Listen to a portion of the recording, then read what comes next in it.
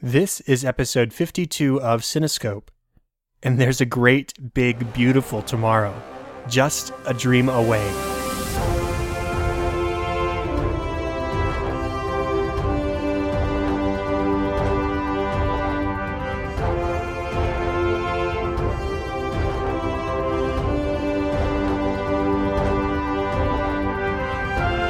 Welcome to Cinescope, where our goal is not to criticize or to assign ratings, but rather to celebrate the movies we love, exploring story, characters, music, and relevance to the world around us.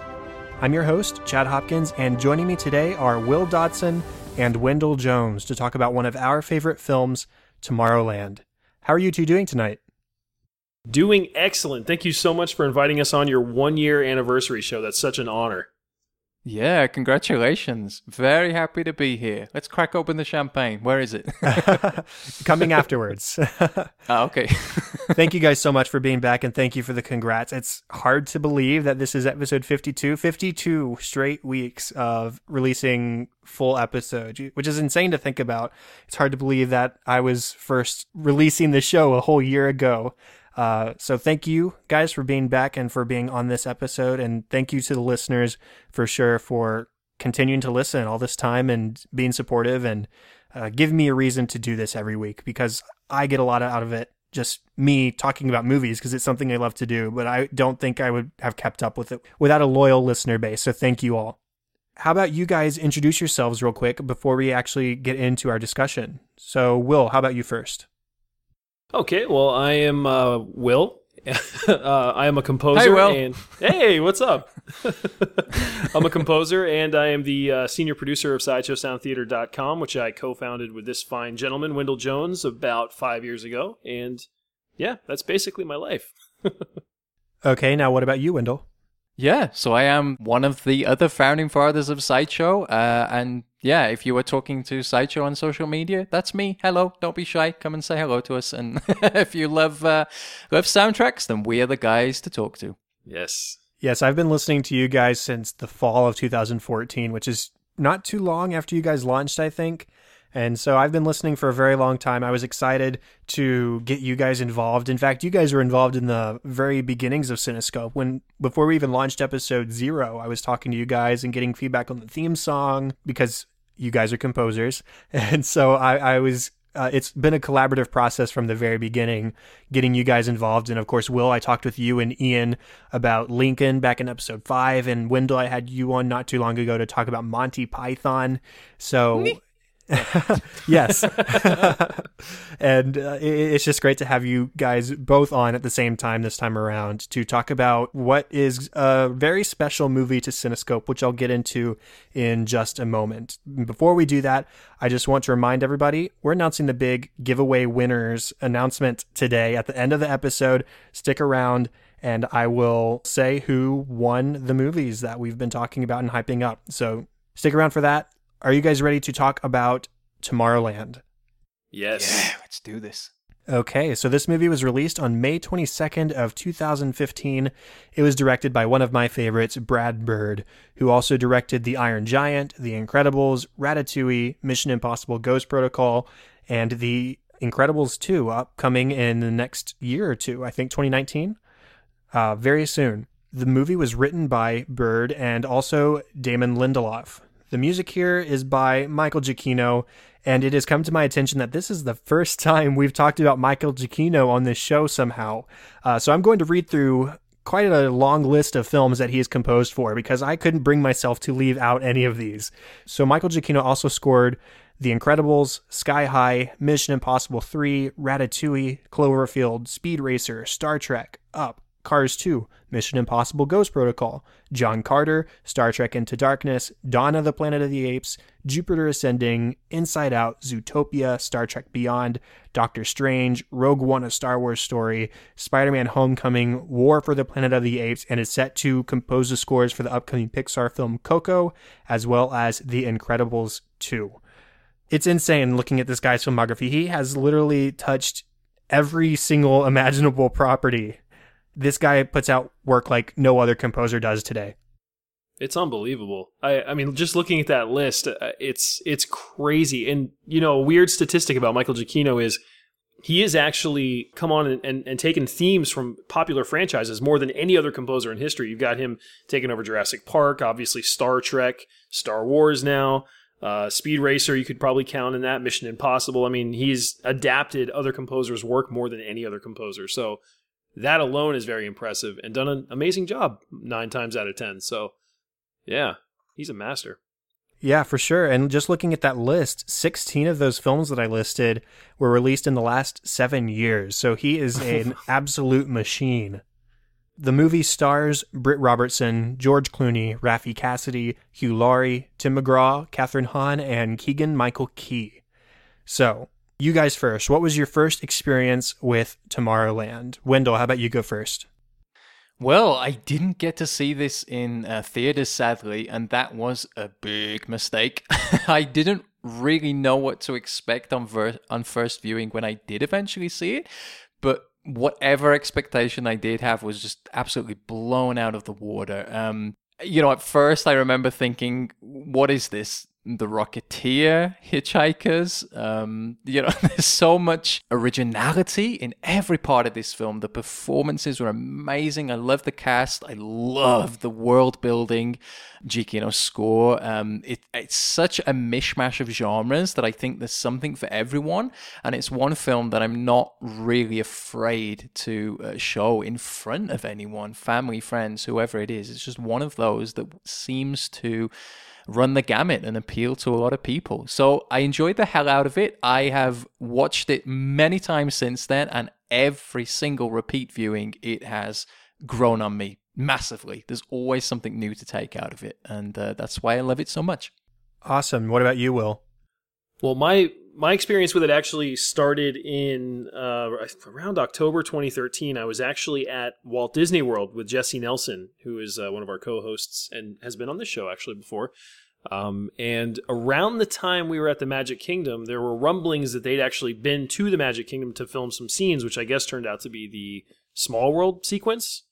While we were there, we were like, are we going to see Brad Bird running around, or George Clooney, or maybe even Hugh Laurie? Because at that point we didn't know what his role was, but alas, we did not see any of those people.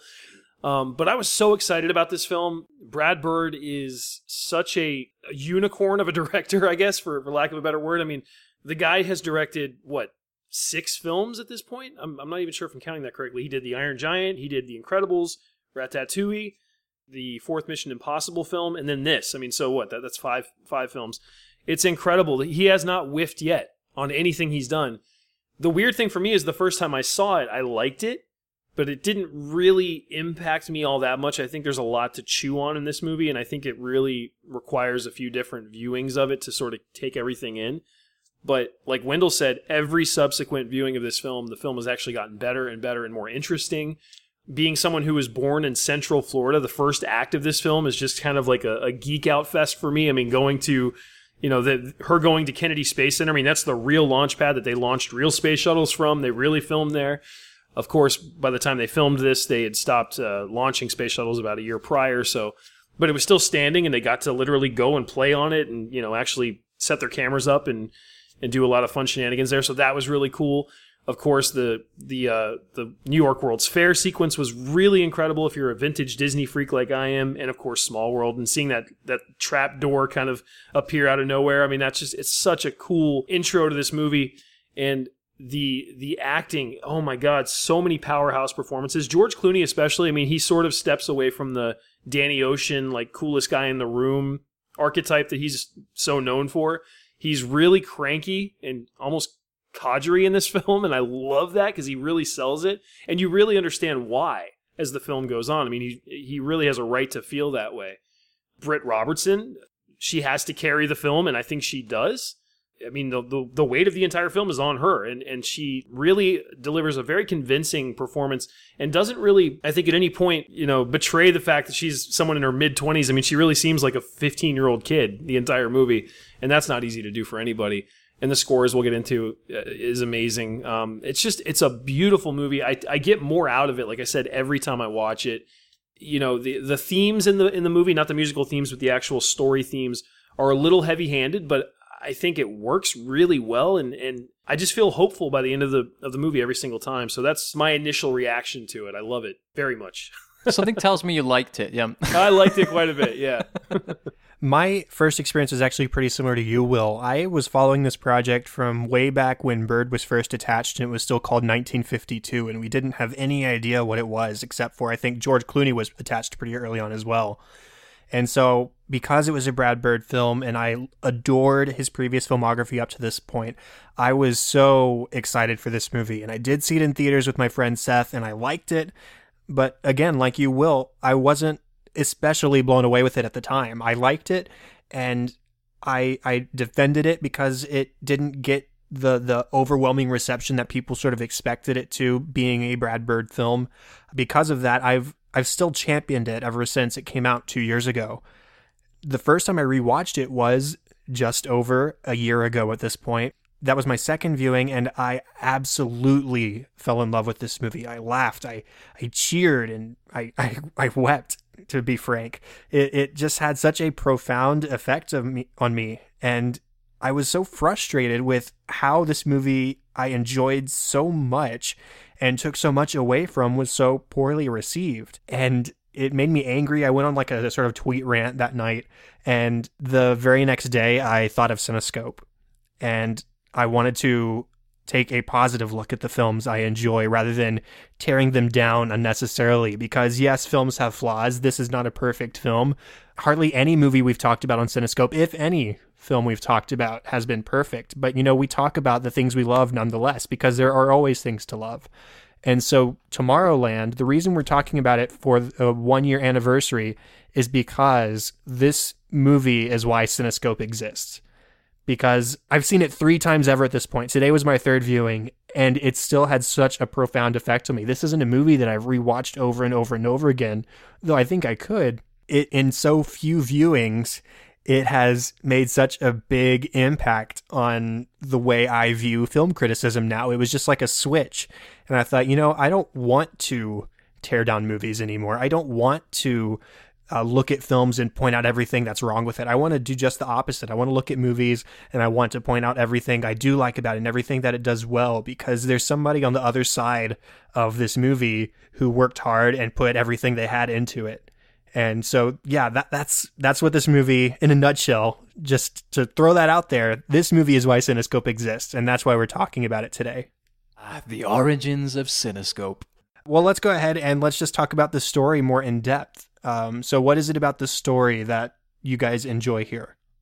Well, I think the biggest thing, actually, to kind of latch on to what you said, just speaking about the positives, I think it's generally its vision of optimism that I like most. I think everyone knows this, there has been maybe a trend, and certainly in European cinema, to go to the darker, more grittier side of things. And films have become a little more oppressive maybe and pessimistic over the years. So it is nice to just get, along with Marvel as well, it's nice to get a big, heavy jolt of optimism and swallow that down. And I think that's what this film gave me in terms of story. It's actually something that I like most about Disney in general, and really it's the whole freaking reason why I enjoy Star Trek as much as I do too. Gene Roddenberry's real positive vision of the future.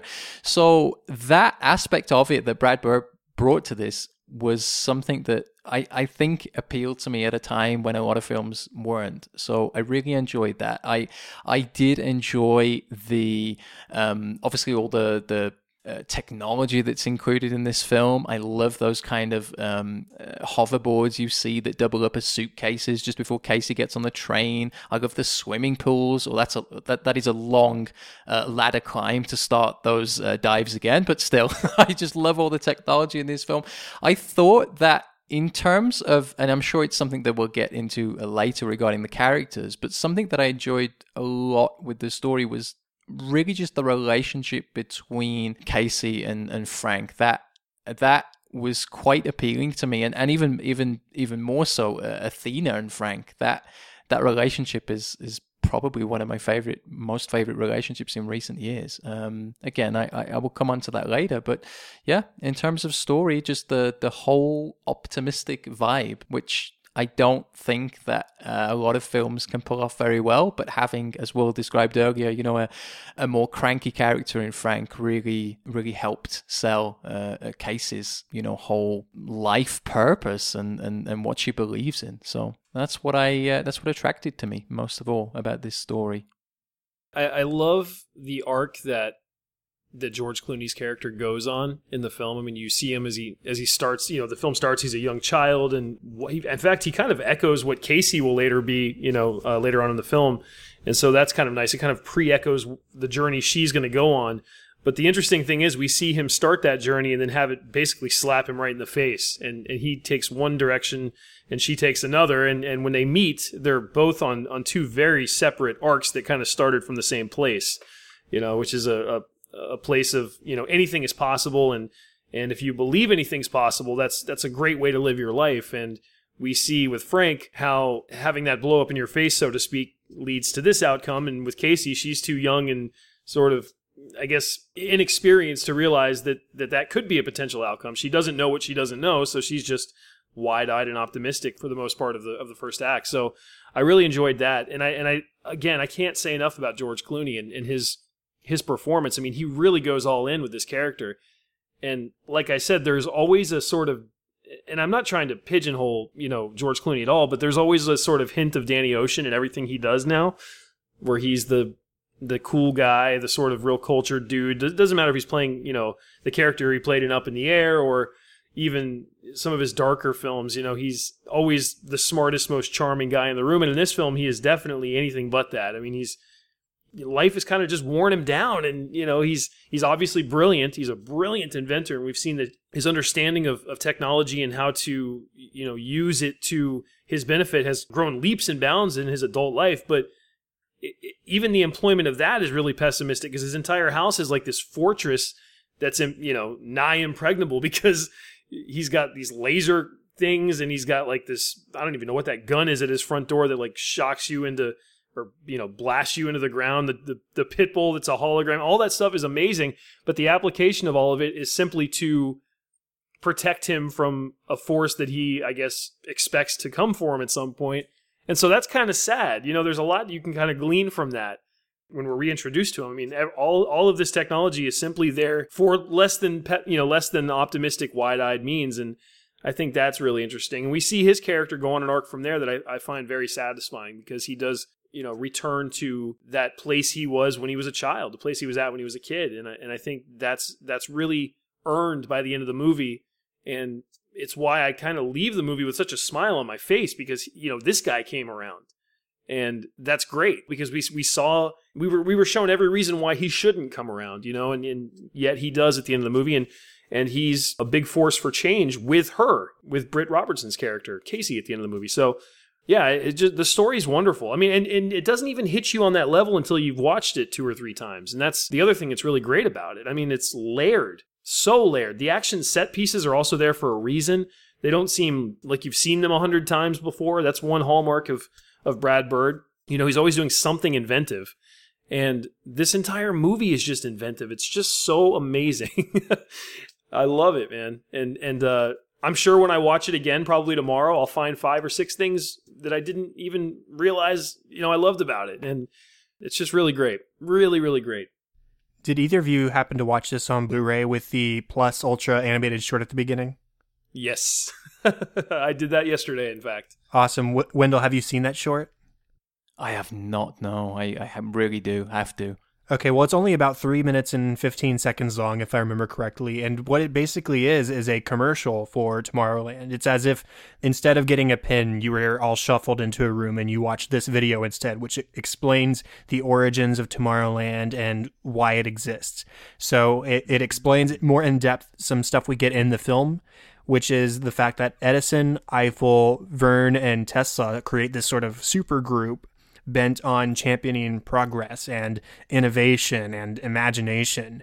And Tomorrowland itself is a place to create free of money or government or politics or power or any of those kind of things. It's all about learning and knowledge for the sake of learning and knowledge. And so just the concept of Tomorrowland as a place within this world is really fascinating to me, because it's not people who are creating to seek an end for a method of mass destruction, or trying to fulfill some sort of money-making scheme or anything like that. It's all just about pure creation.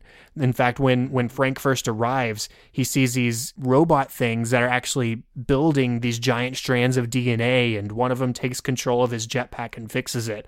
And so these are machines and beings that are created to create, which is so cool. And I just love that concept of Tomorrowland itself.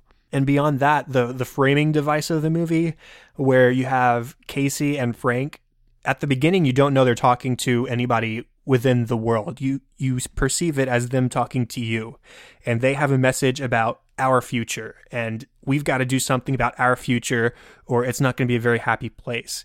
And I just love that framing device, because then at the end of the film, we realize that these people that they're actually talking to are more basically Athena replicas, and they are fulfilling her original purpose, which is to seek out other people. But it's still something that we can apply to our own lives. So just the framing device of it at the very beginning of the film, it almost gives the rest of the movie a bit of weight. It lets us know, hey, this is important because this is a message for you about your future. And I think that's really cool. It is very unique. Mm-hmm. Yeah, it is. And it also, when it's revealed at the end that they're actually talking to the replicas, it flips the entire thing on its head, but you can still apply the same feeling that you got when you thought they were talking to us at the beginning of the movie.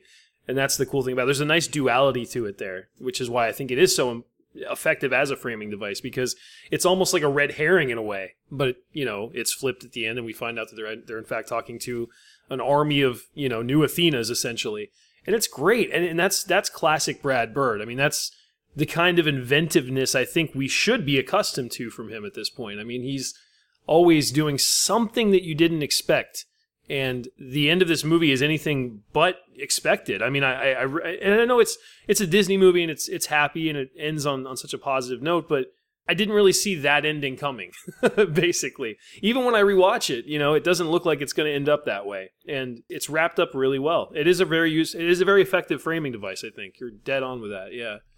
And Will, you mentioned earlier that some of the themes or the messages of the film might be a little bit heavy-handed, and that might be slightly true, but what I love about this is that it's not overly serious. It's a lighthearted movie, it's funny, it's sweet, and it does have, in my mind, the right amount of heft and groundedness.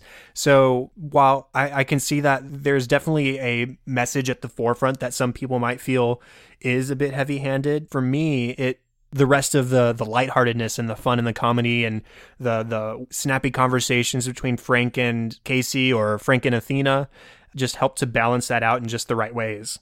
Yeah, you see the self-awareness this movie has when they cut to that montage of Casey in school, and all of her teachers are talking about doom and gloom and climate change and conspiracy theories, just all this stuff. And so if there is a heavy-handed message, and of course, in 2017, or I guess even 2015, if you're going to have any message of any kind that's positive, people are going to accuse you of being heavy-handed. And that's almost unfair in a way, because I still think it's very deftly handled, by Brad Bird. I don't think it's, you're beat over the head with it. The film is about hope, I mean, essentially. So, yeah, it is an unfair criticism. But again, having those teachers and having sort of like that juxtaposition of them all talking doom and gloom, and they're teaching this to the children in school, I think that shows that the movie's definitely self-aware enough to where it's not taking the material so seriously, and that you can sort of have fun with it. And one major last thing for me for the story is the idea of contrast. You mentioned this a little bit, Will. There's the young Frank versus old Frank. There's Frank versus Casey. There's Nix versus Frank. There's all these juxtapositions of these characters who are very opposite from each other, or are at least almost a future version of a character if they continue down a certain path. And even Tomorrowland itself has that contrast within itself. The first time we see it at the very beginning, and then later when Casey has the pen, this place is vibrant. It's full of hope and innovation and liveliness and just pure creation. But then when we actually get to go see it, Casey points it out. It was a lie. It's now empty. It's barren and lifeless. And that contrast is so stark that it's jarring. And we as an audience want to go back to the fun Tomorrowland, just like Casey does. So it, I think, makes the message of the film more potent because we want the happy world for ourselves. And so we're going to go out and do what we can to regain a happier world. So contrast, I think it's really masterfully executed here by Bird. And I do want to mention Mr. Lindelof. I don't know entirely what his creation are, but this was very much a collaboration between Brad Bird and Damon Lindelof from the very beginning. In fact, I think Lindelof was attached to this project before Brad Bird was. So don't want to undersell his contributions to the film either. And before we move on to characters, I just want to mention a couple of fun little cameos. You know, Brad Bird in the shop, there is an Iron Giant figurine. There's a Mr. Incredible action figure. There's Space Mountain when we get to Tomorrowland. And then I just want to say how cool the Eiffel antenna is itself. That's one of the coolest scenes of the film to me, just because it's so fantastical and out of this world, but still within our world, which is just insane. The fact that, or at least the notion that the Eiffel Tower could be anything but a tourist attraction is just so much, it's so fun a conceit to even consider. It's absurd. That entire sequence is so absurd, but that's why it works. Right. It's not a detriment to the film at all. It's intentionally silly and out there, and I love it for it. Yeah, I'm right there with you on that. In fact, that was one of the criticisms I've heard of the film, was that the Eiffel Tower sequence was kind of silly. And it's like, well, that's kind of the point. I mean, it's meant to be. It's absurd. It's ridiculous. And it's a lot of fun more than anything else. And I think that's what's really important about it. I mean, we're talking about a fictional world in another dimension formed by Edison and Eiffel and Verne and Tesla. I mean, why not just take it the next step forward and say they made the Eiffel Tower an antenna and teleporter? Yeah, if you're gonna go in, go all in. Don't just half do it. Like if you're gonna go with that plot twist, like that's what I love about it. I mean, it's so over the top. There's a spacecraft within the Eiffel Tower that can take you to Tomorrowland. Hell yeah. That's awesome. Now let's go on to characters. So let's talk about Casey, because she is our lead character. Britt Robertson, this is really sort of her breakout role before she really took the lead in anything else. This was especially what I associate her with. Looking at her filmography, she was in a few things before, but man, she really shines in this role as Casey. So what about just her character? What do you guys have to say about that? I mentioned it earlier, but it's the fact that she carries the film. You know, she is our Luke Skywalker. You know, she's the eyes through which we see this world, and you know, she's us for the duration of the film. So Britt Robertson did not have an easy job, and the thing that I really love about her is her, I don't want to sound sort of lame, but her strength as a character. I mean, she's always questioning information, which is important, you know, not only in the real world, but as a principal protagonist. I mean, the fact that she's questioning everything she sees. For example, why does her dad have to lose his job at NASA, you know? So what she's asking in that situation is, what can I do about it? And of course, what she's doing about it is highly illegal and you know, would get you probably 20 years in federal prison in the real world. But in her mind, there's got to be something I can do about this. She's questioning the situation to the point where she's trying to come up with her own solution. So I really appreciate that about her as a character. She's always asking the questions that are going to propel her story forward in a way that's useful to the plot. And, you know, even doing crazy things like hopping on a bus and going to Houston to go to a comic toy shop to find more information, you know, out about this pin. I mean, it's nuts, but that's her character. You know, she's going to do whatever she can to A, find out what Tomorrowland is, and B, get back there if she can. So I love that. I love that because she's the driving force of the entire film. And it could have, I mean, you know, if you had the wrong actress in that role, it could have just been an absolute disaster. But it isn't, because she delivers it so convincingly. Yeah, that's great. That's a perfect summation. I think I don't necessarily relate to a character that much, because when I was watching the movie, I come from pessimistic England. I will lay that out there. So when I'm watching her, I'm just watching An American. I'm just watching an American live their life and have their dreams, and this idea that an American can save the world and win the girl and always have a positive vision. And in Europe, unfortunately, we don't have that. So when I was watching it, I didn't necessarily latch onto all those things. But the one thing that I did take away from her was how her optimism is infectious on other people. And again, as a European and speaking to two Americans right now, that is what I love about your culture. It kind of brings out the best in me too. And I think that for her, it's really interesting because there's not many people that young that have that real strong sense of purpose. So I think she's a very interesting character for young women, watching this film. I think it's very... Today, I think there's a lot of young female characters that are all about the empowerment of women, and I am right behind that. But it is nice in her that she has such a strong purpose that is not just about her or any agenda. It is about by the end of the film, it is about the world itself and saving it no matter what, and just doing the right thing. And obviously, it is her that creates a glitch, and that Frank sees, and later Hugh Laurie's character. And I think with that is it just shows us that we always need these kind of people. And I would argue that we always need these kind of people in stories too. I think it's because of her that gives this story its strength, And I love the whole thing that she has with her father, that story about the wolves. I think she even says at the end, dreamers, we're looking for dreamers, anyone who will feed the right wolf to the new recruits.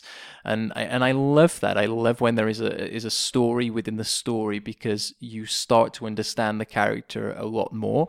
And you're always rooting for her. Even when she is in the car, freaking the heck out, like I'm still, I'm with her in that moment. She's kind of I don't know, as Will said, she's kind of the character, the lens that we look through when we look through the film. So she's super, super important. But there's definitely, I feel, stronger characters in this story. But I will save my thoughts for a little bit later. She's an optimist, and one of the very first time we actually get introduced to her, she gives us a flashback to her childhood, and she and her parents are looking up at the stars, and she says she wants to go out there someday, and her mother poses a question: what if nothing is out there? What if you get out there and there's nothing? And she responds with, what if there's everything? And it's a great line. Yeah, that's the essence of Casey's character, is what if I do this thing? What are the possibilities? They're far greater than if I didn't do this thing. And that's the way she approaches life. She's a doer. She's a dreamer, as she says. There's this excellent shot of her standing at the soon to be demolished launch site. And she is standing, there's cranes around, it's set for demolition, and she slowly looks up at the stars. And so she's standing in this area where her dreams are sort of being crushed, and she's trying to do something about it. Right. I love that shot because it's so subtle, where she's standing in this dilapidated launch area and looking up at the stars, thinking about how she still wants to go up there. Very cool shot. She's smart, both tech-wise and also with common sense and observationally. She's super smart, yeah. Right. As she says, I just know how things work. And it's not necessarily that she just knows how things work. It's that she looks around her, she watches other people, and she figures it out. She doesn't just wait for somebody to explain it to her. She actively is watching and paying attention in order to know how things work. So I think that's really cool about her. And then, of course, you have her persistency and her resilience and her refusal to give up. When she's confronted with despair at the end of the film, she's in the machine that's showing the future, and everything is ending in 58 days. This is a certainty. We know this. There's nothing you can do to change it. And when faced with that despair, she denies it. She really can't deny it. I mean, she just saw it with her own eyes, but she refuses to let this apparent impending doom make her sit down and do nothing. Again, that's just the optimism of her character. She can't accept a no-win situation. And she's Captain Kirk, yeah. Right, exactly. Through her perseverance and hope, Frank reaccesses that part of him that used to be just like her. As one of you was saying earlier, when Frank was a kid, we get a glimpse of who Casey is when we see her later in the film. Kid Frank is the same as Casey, and he's just lost his way when we see adult Frank. And Casey helps him to find that because she's such an immovable character in her optimism, and I love that about her. You know, I learned recently that something that they say directors should do in any film is your opening scene should be a metaphor for the rest of your movie. And that opening scene with Casey as a young girl is a metaphor for the rest of the movie. You know, what if there's everything when I get up there? That's her in a nutshell. You said it perfectly. I mean, that is her character. If you want to sum her up in one sentence, that's it. And it's a great opening, and it definitely sets her character up in the right way. Absolutely. And then we have Frank, played wonderfully by George Clooney. I wish he did more sort of lighthearted family films like this, because what you were saying earlier, Will, is exactly right. This is sort of a different character for George Clooney, and I like it a lot. Now, as for Frank, the character, as we've been saying, young Frank is full of hope. He's got these bright eyes. He's got this huge smile. He is so excited to be creating and imagining and doing things for fun. And then we see old Frank, and he's cynical, and he's pessimistic, and he's nearly out of hope.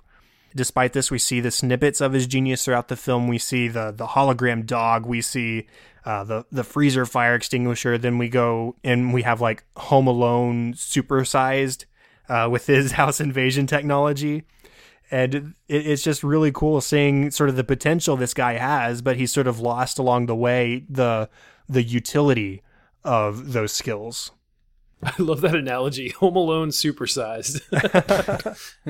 No, it's absolutely, I mean, like I said earlier, I love that we do get to see that he has become a truly brilliant inventor, but the application of what he's inventing is anything but, you know, what he was trying to do as a kid. I mean, it's really all negative stuff. I mean, I'm going to protect this fortress of a house I have, and that's all that tech serves to do, is to observe the world around him and to protect himself. And it's a very, he falls from great heights, I would say, as a character, from when we see him as a child to when we see him as an adult.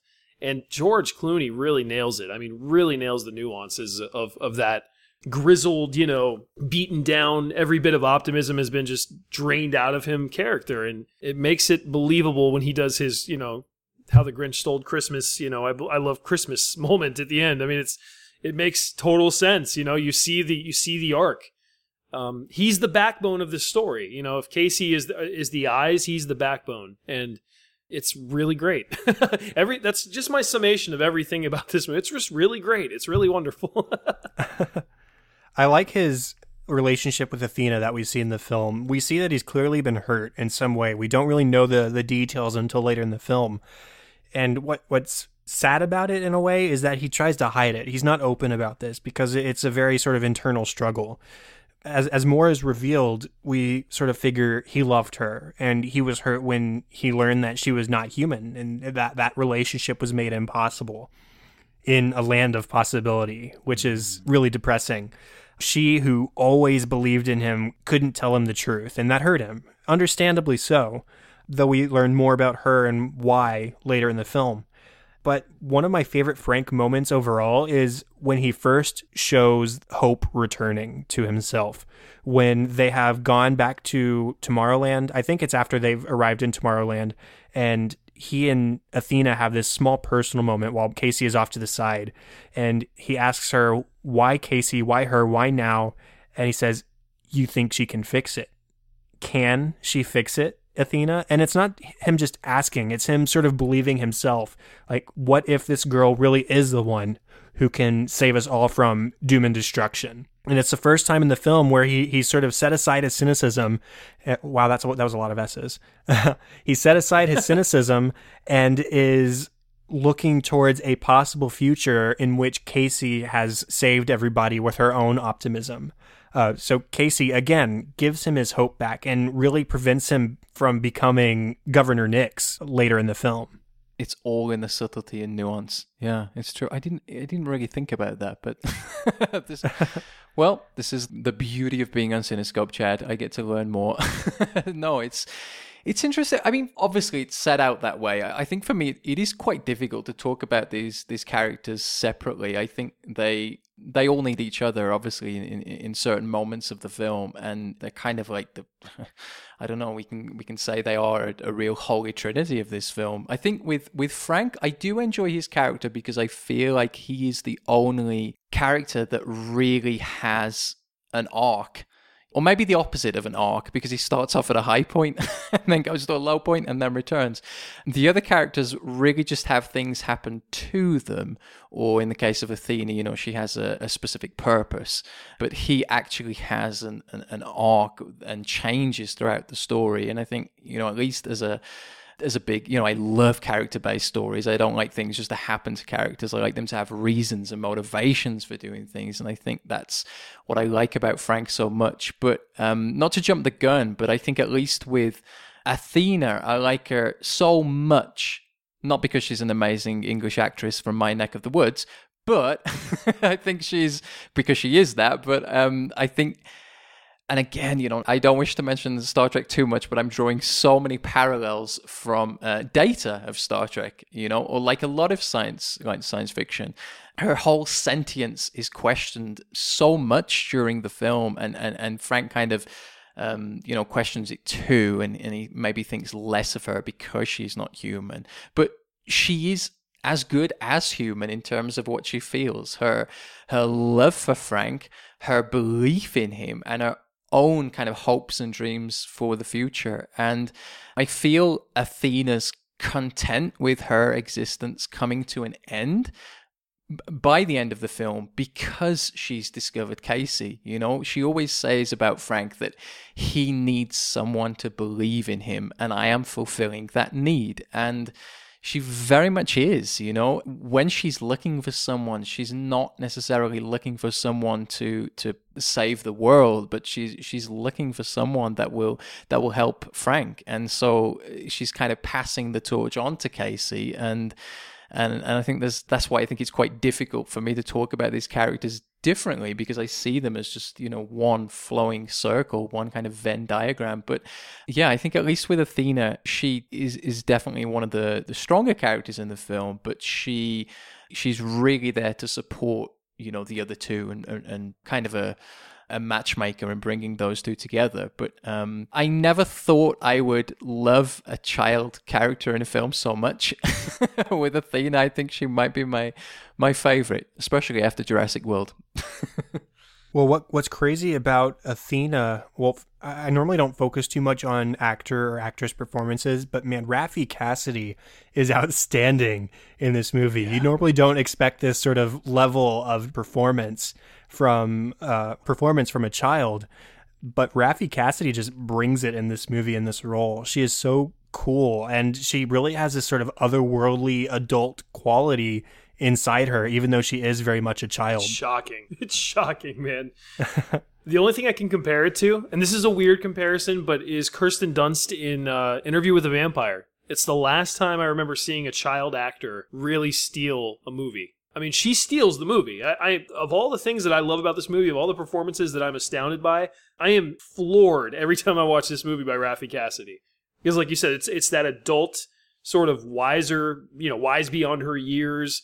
The fact that you can really believe that a young Frank fell in love with her, and not only that, but she's sort of the keeper of the secrets of Tomorrowland, and she's almost kind of played as almost a confidant of Hugh Laurie's character as well. Like she's his right hand man or woman or child or whatever. I mean, she pulls a lot of weight in this movie, and it's so believable. I mean, you believe everything that she says. She's the Dumbledore of this movie. I mean, Wendell and I talk about this all the time because we're writing stories for our albums, and one of the rules of storytelling is you want to have a character out of whose mouth you get the necessary exposition that you also believe no matter what they say, and that's Athena in this movie. I mean, she's the wizened wizard, or whatever. I mean, and she's an 11-year-old child. It's unbelievable. It's shocking when I watch the movie every single time. I'm floored by her. At the beginning, she says, "I'm the future Frank Walker," when she first meets him after he first comes to Tomorrowland. And she really is. She literally embodies the promise of Tomorrowland and impossibility made possible. Absolutely. She's a realistic robot or audio animatronic, insisting or indistinguishable from a human. And how great is it that they bring in Disney audio animatronics, right? That's right. Disney's thing. They've been using them in the parks forever, and now they've gone a next level of realism. And they're these super children, and they're Keegan-Michael Key and Catherine Hahn's characters in the shop, in all these weird like spy characters or spy-esque that are working to take down Frank and Casey. It's just so cool that they brought this Disney concept into the movie. Now, as for Athena as an audio animatronic, it's funny that she takes offense to being called a robot, because a robot, just the term robot, is sort of too simplistic for exactly what she is. And so she has that sort of mild annoyance when Casey first calls her that. But then she shows remorse later at just not being human. Like she has the quote at the end, right before she dies. She says something to the effect of, "I didn't feel sad to be a robot until you made me feel that way," because she was developing feelings. Somehow this robot was developing feelings for a human because of his feelings and because of his rejection of her after hiding the secret from him for so long. She now feels shame at being non-human. It's funny because all throughout the film, they talk about how Casey is special. Athena calls Casey special and talks about how Frank's special. But in that moment at the end, when she's giving sort of her last moments to Frank, it's revealed that she was special too, because she sort of had some sort of issue with her empathy drive, I think she says, and actually develops feelings for Frank and actually takes this beyond programming and makes it a personal situation between the two of them, between her and Casey, between her and her mission. It's about how she feels about the situation rather than just because she was programmed to go seek out people. So it's cool that not only are our human characters special, our robot audio animatronic character is special too. Mm. And it's interesting because she's perhaps the one that I relate to most, which is fascinating. They've really done a good job. Yeah, I think that actually is going back a little bit to the story, is what attracts me to the story most, is because I think that there's a lot of very strong science fiction concepts in here, done sometimes better than actual concepts in science fiction films. So I think that, yeah, she serves so many purposes for the characters, for the story. But as you said, Will, it's partly based on this brilliant young actress's performance. I mean, I can't wait to see her blossom in Hollywood and continue to do great things. Yeah, we will see. Same here. Now, last character on my list is General Nix, played by Hugh Laurie. So what do we have to say about General Nix? Go home. We want optimism here. Well, first of all, I was telling Wendell before we started the show that I find it so ironic that the director who put such a spotlight on the ridiculousness of monologues in The Incredibles gives one of the best monologues I've actually heard in recent times to Hugh Laurie's character, General Nix, in this film. He's obviously not a mustache-twirling villain. I wouldn't call him a tragic villain or anything like that, but there is an interesting element to him where he essentially finds our world to be a lost cause and says, look, you guys had your chance. I love the line where he says something to the effect of, you have obesity and famine, two different crises happening at the same time. How is that even possible? Right. And it's, is it a heavy-handed message? I don't think so. I think it's a very pointed sort of thing to say about society today, but you kind of sit there and you go, he's kind of right. I mean, it's like, look what we're doing to this planet, man. I mean, depending on what side of the fence you fall on with human-initiated global warming, whatever. But, I mean, his monologue is really impactful. And you do start to kind of go, well, wait a second. Maybe he's talking some sense here. So I love him as a villain in that regard. I love that he's just unimpressed with everything, about Tomorrowland even. I mean, to him, it's just kind of another Tuesday. And I think that actually lends a level of realism to Tomorrowland that maybe otherwise wouldn't be there. So I love his character. Some people have complained that the film kind of falls apart in the third act. I don't think that's true. You got to wrap it up and resolve it some way. So he does a great job, and I really like I'm not saying that he's a super layered villain, but I do like what is there, and I love that monologue. And I'm not a fan of monologues usually. This has been the plot all along, you foolish people. Like I love the way he delivers it. I love the way it's written, and I love his character. In that monologue, what's important to me is, one, it shows that, yes, well, all those things are right. That is what's happening in our world now, in their world, in the movie. Those things are happening. That's reality. That's all he's doing is stating fact. Yeah. And it reveals two things about his character. One, he tried to do the right thing to begin with. Right. His initial reason for broadcasting this message and the doom of society and the world to the other dimension, our dimension, the reason he did that was because he was trying to save them. He figured if he put it in their minds that this is what was coming, then they would do something about it.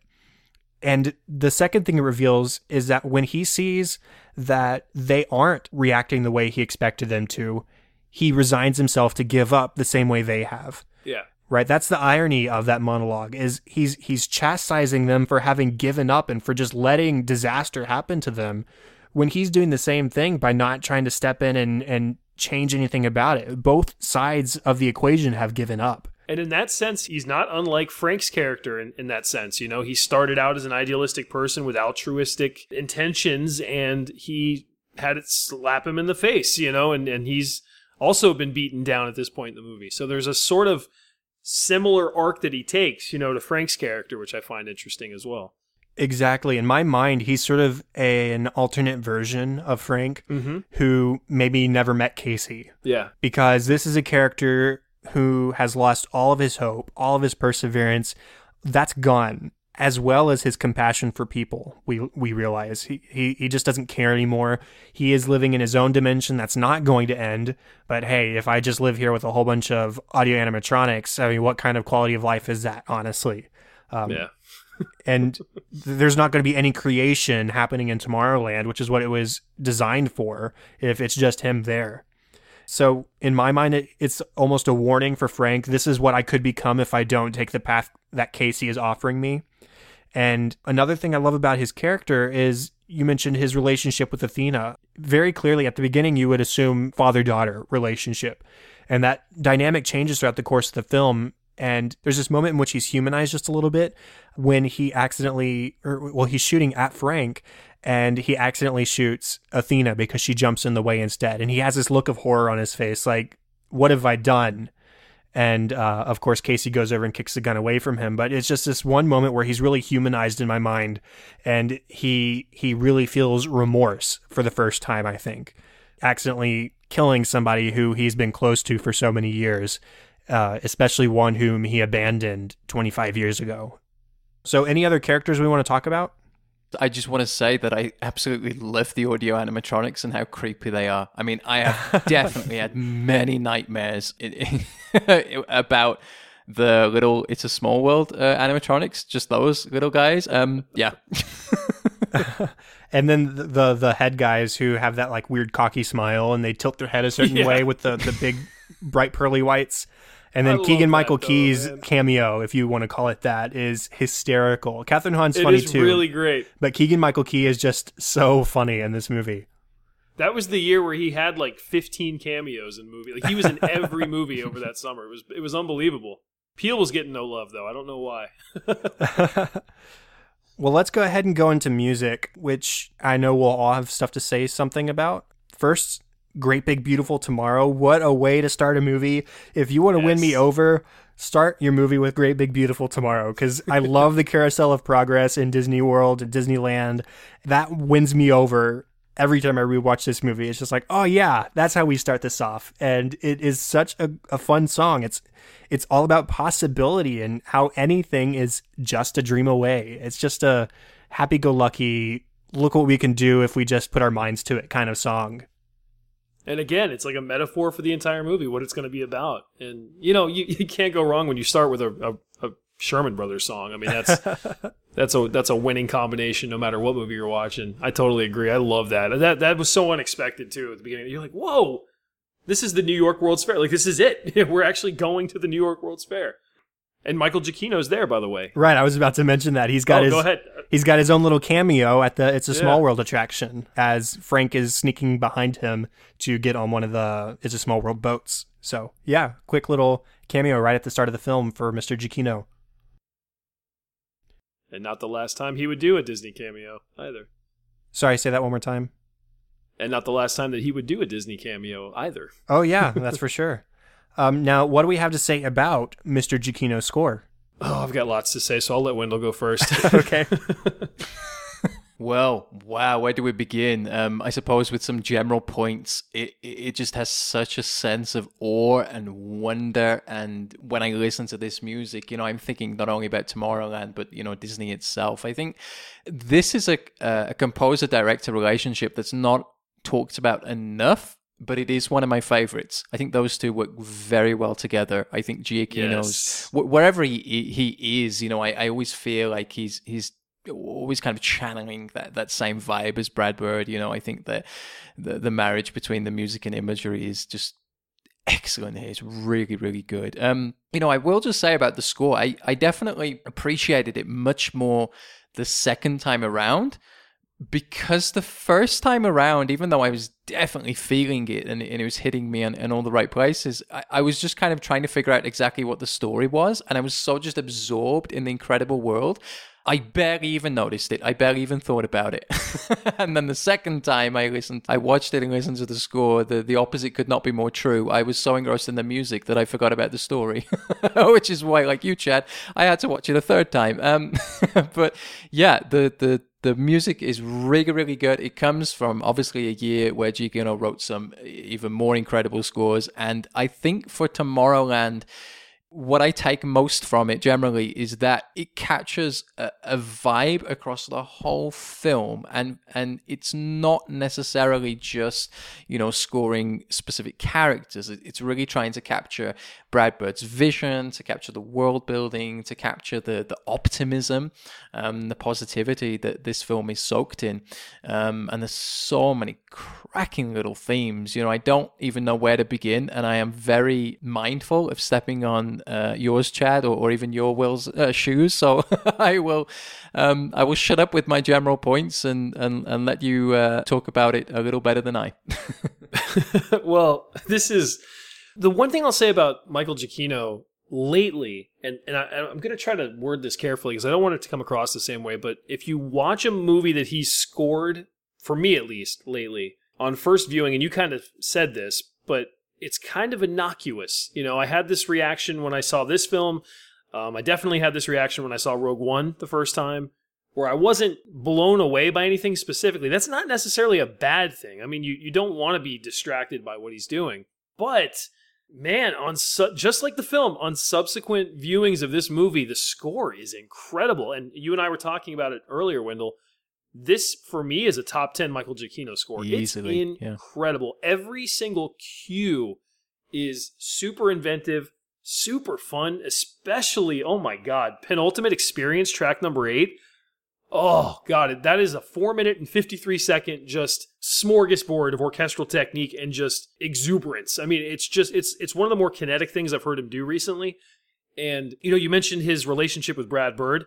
And you're right, it is not talked about enough, and he elevates his work for Brad Bird in much the same way James Newton Howard elevates his work for M. Night Shyamalan's films. Like, you get those combinations of composer and director, and magical things happen. He is not yet whiffed on a Brad Bird score. They're all excellent, but this score is, you know, a lot of the hope and a lot of the sort of positive feeling you're getting while watching this movie comes from his score. There's so many cues where that's the case. A Touching Tale, World's Worst Shopkeepers. I mean, that's fun, you know, without the music, but you add his cue, and it's incredible. I mean, it's just a really great score. Wall to wall, by the way. All killer, no filler, top 10 Michael Giacchino score for me. That's saying a lot. I mean, we talked about how much work he's done. To say this is in the top 10, that's really saying something for me, and I love it. And we're going to do a score guide on it, actually. We decided today that we've been long overdue on doing a score guide on this film because it really needs one. It's incredible.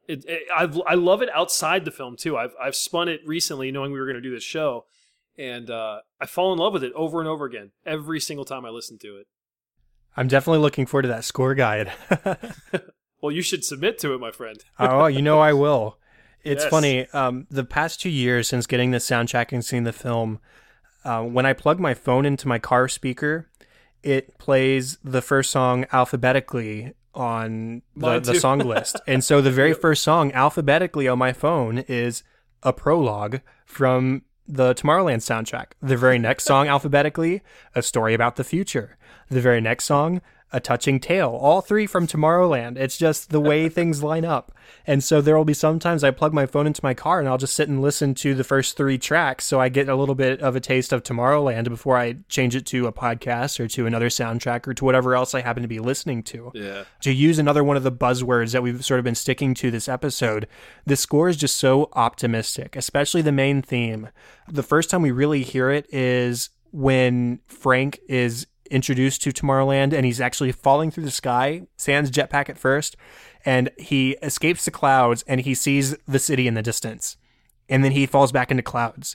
And during that short space, we hear a snippet of the theme. And then eventually once he latches on his jetpack and he's taking flight, then the main theme is back in full force and it flourishes and it is so beautiful. It's so happy. It's so optimistic. It is just everything that I would imagine from a place like Tomorrowland. Yeah. And it sneaks up on you too. I mean, you don't really appreciate it the first time you see the movie, right? Like you appreciate it the third or fourth time you heard it, but then you love it. You're just absolutely in love with it as a theme. It's really strong. And something I noticed during today's viewing is that it actually serves as sort of a pseudo love theme between Frank and Athena as well. Yeah. It plays between all their tender moments, whether it's the flashback scenes between young Frank and Athena, or later when they're having the tender moment at the end of the film between Frank and Athena. It works as a sort of pseudo love theme for the characters as well as a theme embodying Tomorrowland itself, which is really cool. And then there's also a sort of dark, ominous version of the theme that we hear when we first meet adult Frank at his house. It's just a dark twist on the same theme. It just is no longer optimistic all of a sudden. I love that. Yeah, I noticed that today. Actually, it's nice to get that. I don't know what we can call it. Well, pessimistic, maybe I don't know, dystopic version. Yeah, it really is. It's amazing how much mileage he gets out of it, and really just the fact that I don't tire of it. I think musically, it is quite simplistic, especially moving just around 2 chords, which are often used for feelings of this nature. But that is not a bad thing at all. I think it needs that. We're not looking at a score that needs to be super, super complex here. We're looking for something that, like we said, again, how many times have we used the word optimistic this episode? But it reigns true. It really does. I think the other thing outside of the theme that I loved was the instrumentation between the piano and the strings at times. Like, I don't even know what he's doing, but it works so well. I mean, to give you an example, I mean, we talked about it a little bit, but the piano, I think he's using prepared piano in the track, World's Worst Shopkeepers. And sounds like it, yeah. Such a nice interplay between the piano and the strings and the winds. It's so good. It really is. And I totally agree with you, Will. I mean, it's something that, yeah, like I said in the beginning of the show, I didn't really notice it, but then the more time you listen to it, the more it grows on you. And yeah, I really can listen to this outside of the film, despite its very lengthy 24 tracks. I do not tire of it one bit. It is 73 solid minutes of film music, like on album. It is so, I mean, it's wall to wall, and it is almost every track is different. That's the other great thing about it. I mean, it's the most fun I think I've heard him have writing a score since, oh God, I don't even know, Up, or, just when you actually hear him kind of take the shackles off a little bit, it's incredible, man. If you have begun to tire of some of the scores he's done, and I can't imagine why people would, but I've heard that complaint, going around the soundtrack community.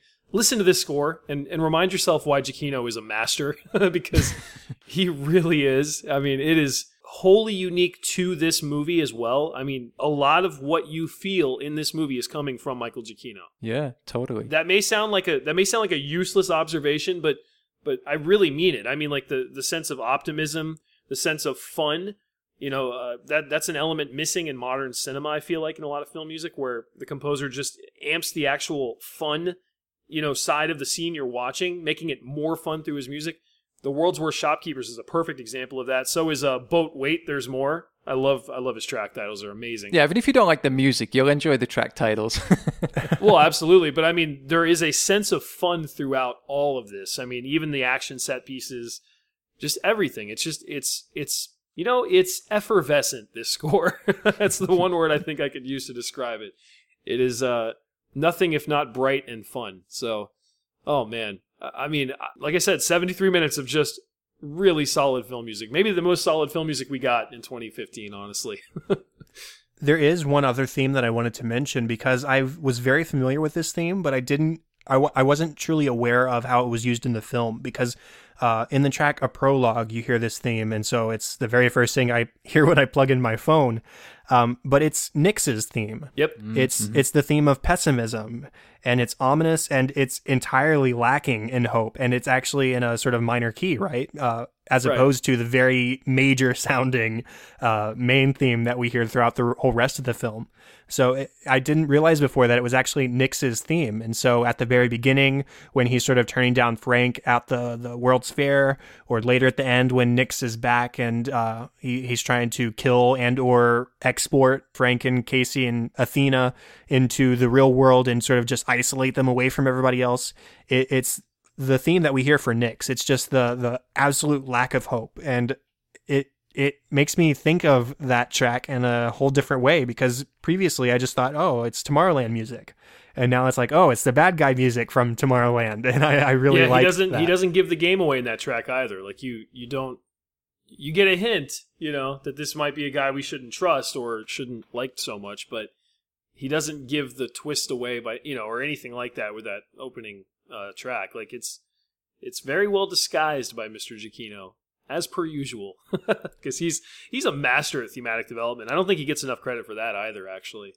We kind of dove into that on our Rogue One score guide. Like, it just the way that he develops stuff throughout. When it's a film that has his themes in it, not necessarily like Jurassic World or something like that. Where it's just his world, his sandbox. I mean, he really does a great job of weaving his stuff throughout and developing it and giving it its grandest version at the end and all that. I mean, this is just a classic example of that.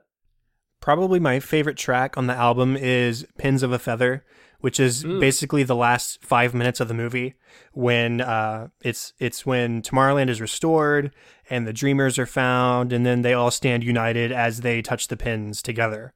It's just this building up of energy and building up, and look at all the cool things that are happening now that Tomorrowland is back and in full force. And then it quiets down as everybody touches the pin and then stands up in the field, and they all look around and they realize that they're united and together. And that is just one of the cool moments of the film, even though it's a very ending shot. Basically, it's helping people realize they're not alone, and Giacchino backs off. It's a lot more tender, and then it sort of swells into the end credits. And it's just, that is my favorite track on the album, I think. And it's actually probably one of my favorite Giacchino tracks ever, to be honest. Yeah, he earned it. I mean, that's the great thing about it. It's earned. And we talk about that a lot on our show. When the grandest statement of anything happens, it's the work that he's put in throughout the film to develop it and to vary it and to hint at things and hint at that. And now he gets to just blossom it, like it blossoms like a flower. And it's a beautiful moment. And again, that feeling of that smile that I have on my face walking out of the theater or pulling the Blu-ray out of my player or whatever comes, I'd say 60% from this music. It does its job, to say the very least. Now let's move on to our takeaways section. So Wendell, how about you go first? What is one of your takeaways from this movie? Your themes, your relevance, whatever you want to call it. It's always a pleasure for me to see a previous generation's vision of the future more than our own right now, especially right now because we're living in such an age of nostalgia. And Brad Bird's vision of a retro future, he's not the only person to do this, of course, but it's something we associate with Brad Bird. His vision of a retro future, kind of like we saw in The Incredibles, is just fascinating. It just create such beautiful aesthetics in the film. It allows for the story to develop in different ways than we might expect, because we're not necessarily thinking about our own future at this time. So that's something that I appreciate, but more to the point, I think that something I did mention earlier was the idea of treating, sentient androids or audio animatronics as humans, the fact that they still feel the same, and in the film, Frank feels that way about them. I think that's actually something that I like most, because that's what I can see in our own future, something maybe becoming more important, Not that I wish to predict the future at all, but I have no idea where it's going. It's moving so fast. But that's what I like most about it. And certainly to tack onto that, something that my parents often talk about, living in between the two great superpowers that you were, America and Russia at the time. All this idea of the Cold War, mutually assured destruction. I think that was something that it's something that actually my father talks about a lot, and so I can't relate to him in that sense, but I think through this film I can. And it's interesting that we always have a great fear in the world, whatever time we live in, but we just get through it. We survive. We somehow make it through. That is humanity's greatest strength. We survive. Screw you, dinosaurs. But seriously, I think that's my biggest takeaway, is just that, because that holds true at any moment in our society. It doesn't matter what time we look at, even in the future, 100 years from now, there'll still be, a very big fears in the world that we have to address. And it's kind of nice that we get such a positive outlook out of it in this story. What about you, Will? Well, my takeaway is that, number one, this is maybe a bold statement, but never before has a Disney movie been so about what Disney, the company, has always proclaimed themselves to be about, which is reaching for a better future, like Epcot or, Walt's vision for the future. That message is loud and clear in this movie, and I think it's delivered very well. I think it's a message that's very important in 2015, certainly in 2017, that what if? I love that question. Whenever Wendell and I get together, whether it's to do a show or to work on one of our albums, there's the what if phase that I love so much, the blue sky phase, where anything is possible at that moment. And I think one of the most important lines of the film comes very early when it's spoken by young Frank, when he's trying to convince Nix why he should let him submit his jetpack, and he says, well, Nix basically says, if it's not useful, what is it good for? And young Frank says, well, if I saw somebody flying down the street with a jetpack, I would think anything is possible. And that's important. That's as important as whatever utility the jetpack could be good for, Fun is useful. Fun is creativity. It's expanding your mind further than you even thought possible. I mean, that's what this film really at its core is all about. And I love that.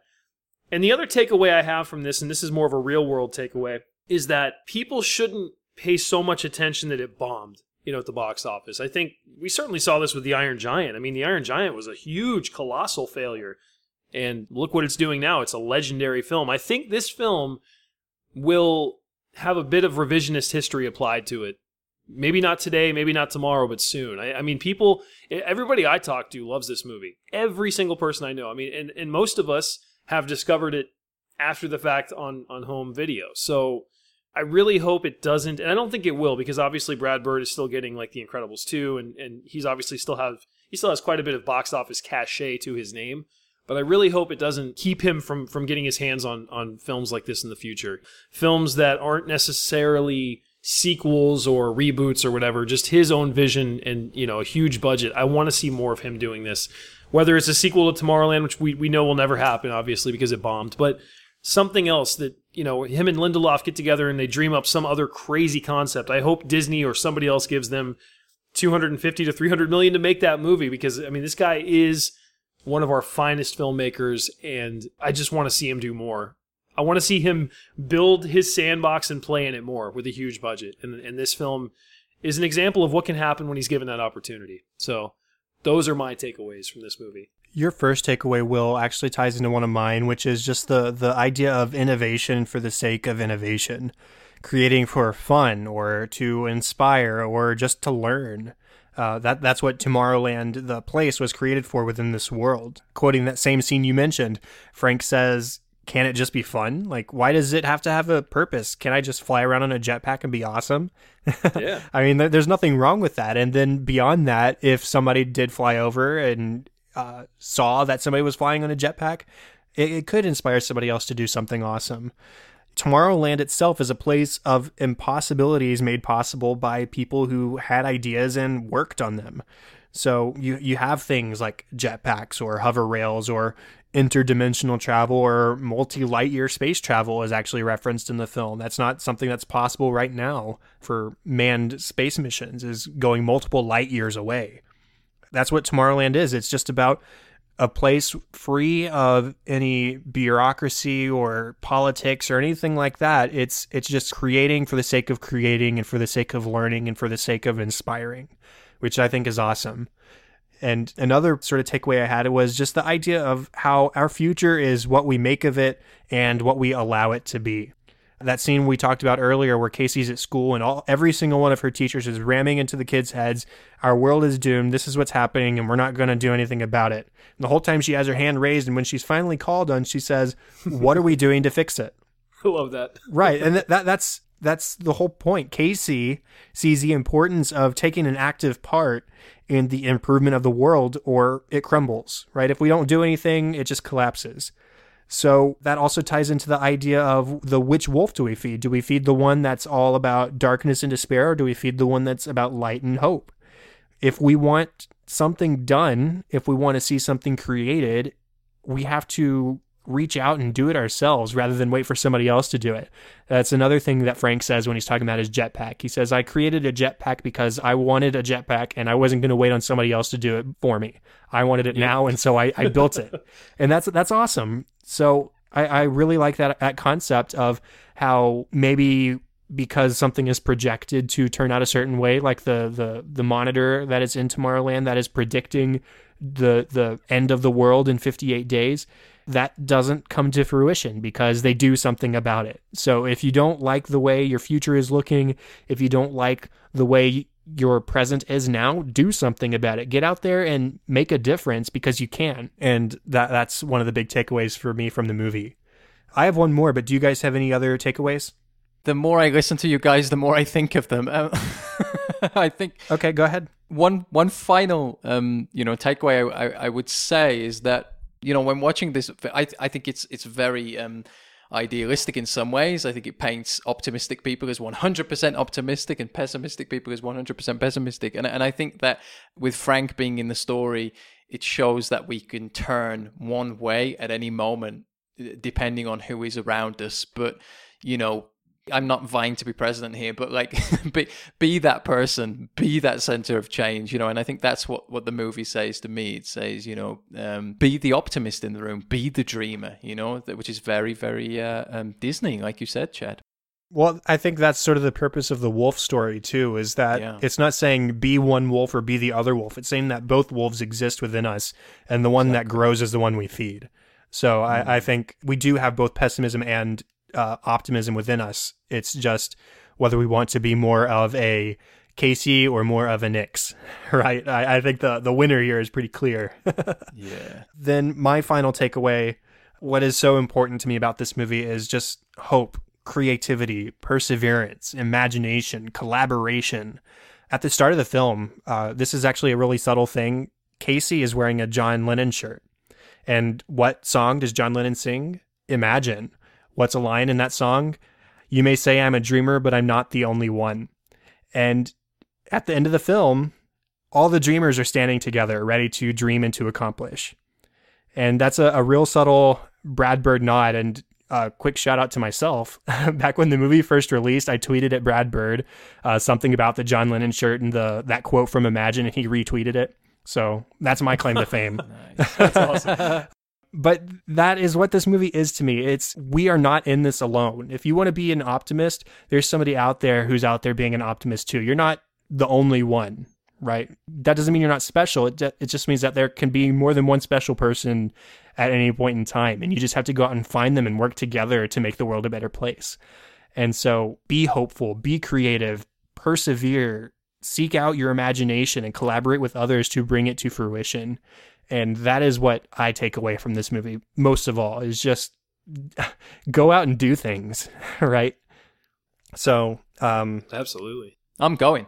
right now. Right now. Any final thoughts from you guys before we say goodbye? I love Tomorrowland. Seconded.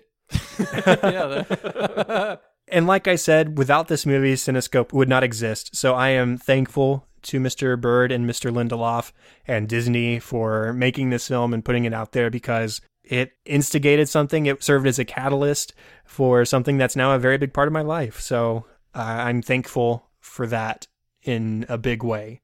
And so are we, because Cinescope exists now. So that's, that's a win for us too. Well, thank you guys very much. And with that, that is the end of the official 52nd episode of Cinescope. And I want to take this opportunity one more time to thank everybody. Thank you two, and thank everybody out there listening, because if you hadn't been listening this whole time, I would just be I'd be having great movie conversations, but I'd have a lot less of a reason to do it on such a big scale. So thank you.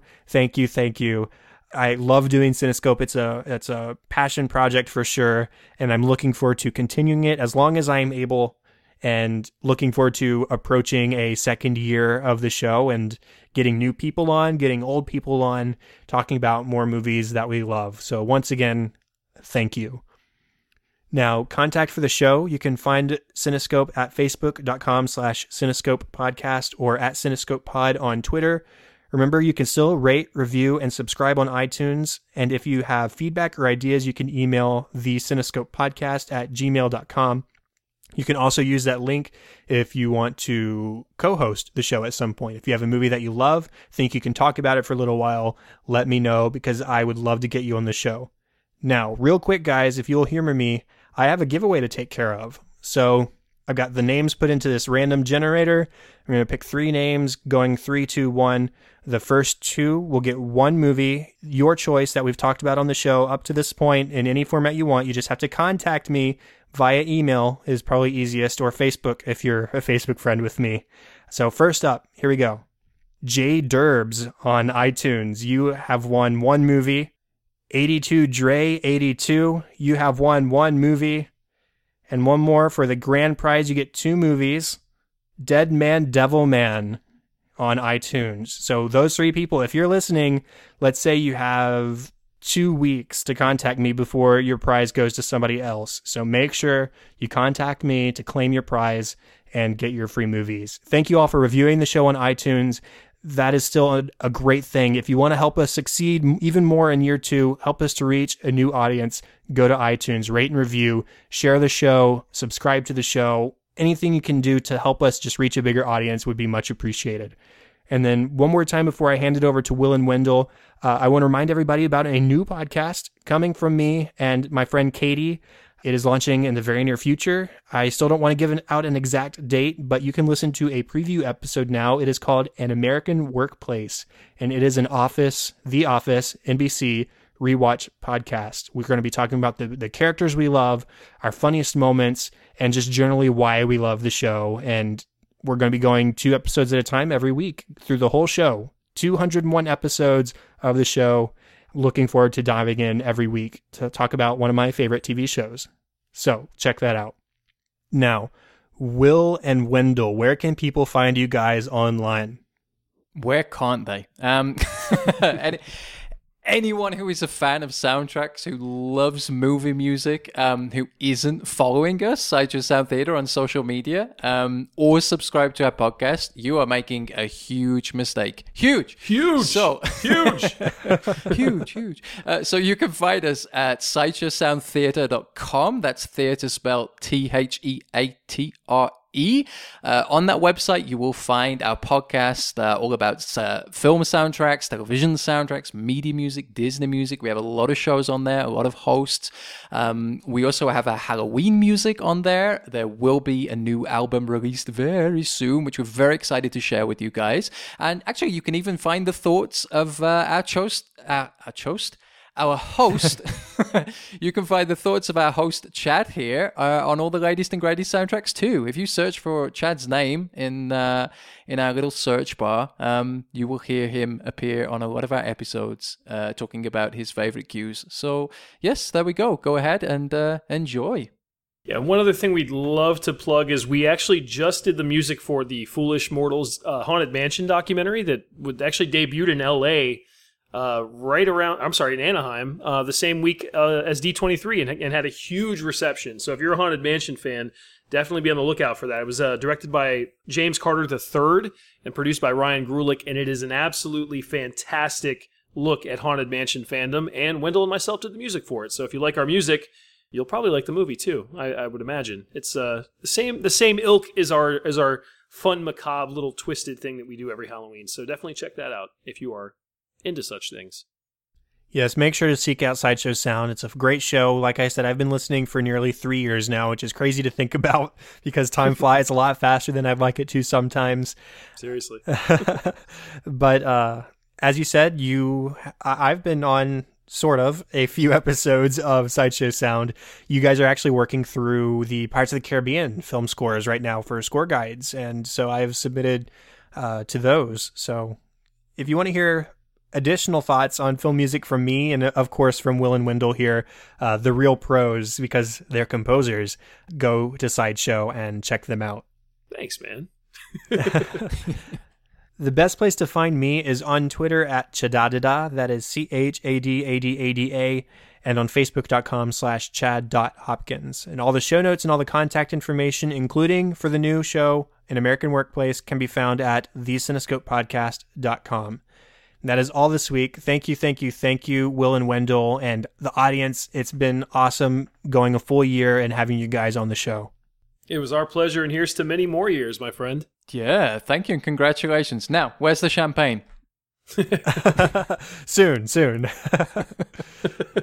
Now, thank you everyone for listening to episode 52. I'm Chad Hopkins. This was Cinescope, and we'll be back next week with episode 53. Have fun and celebrate movies.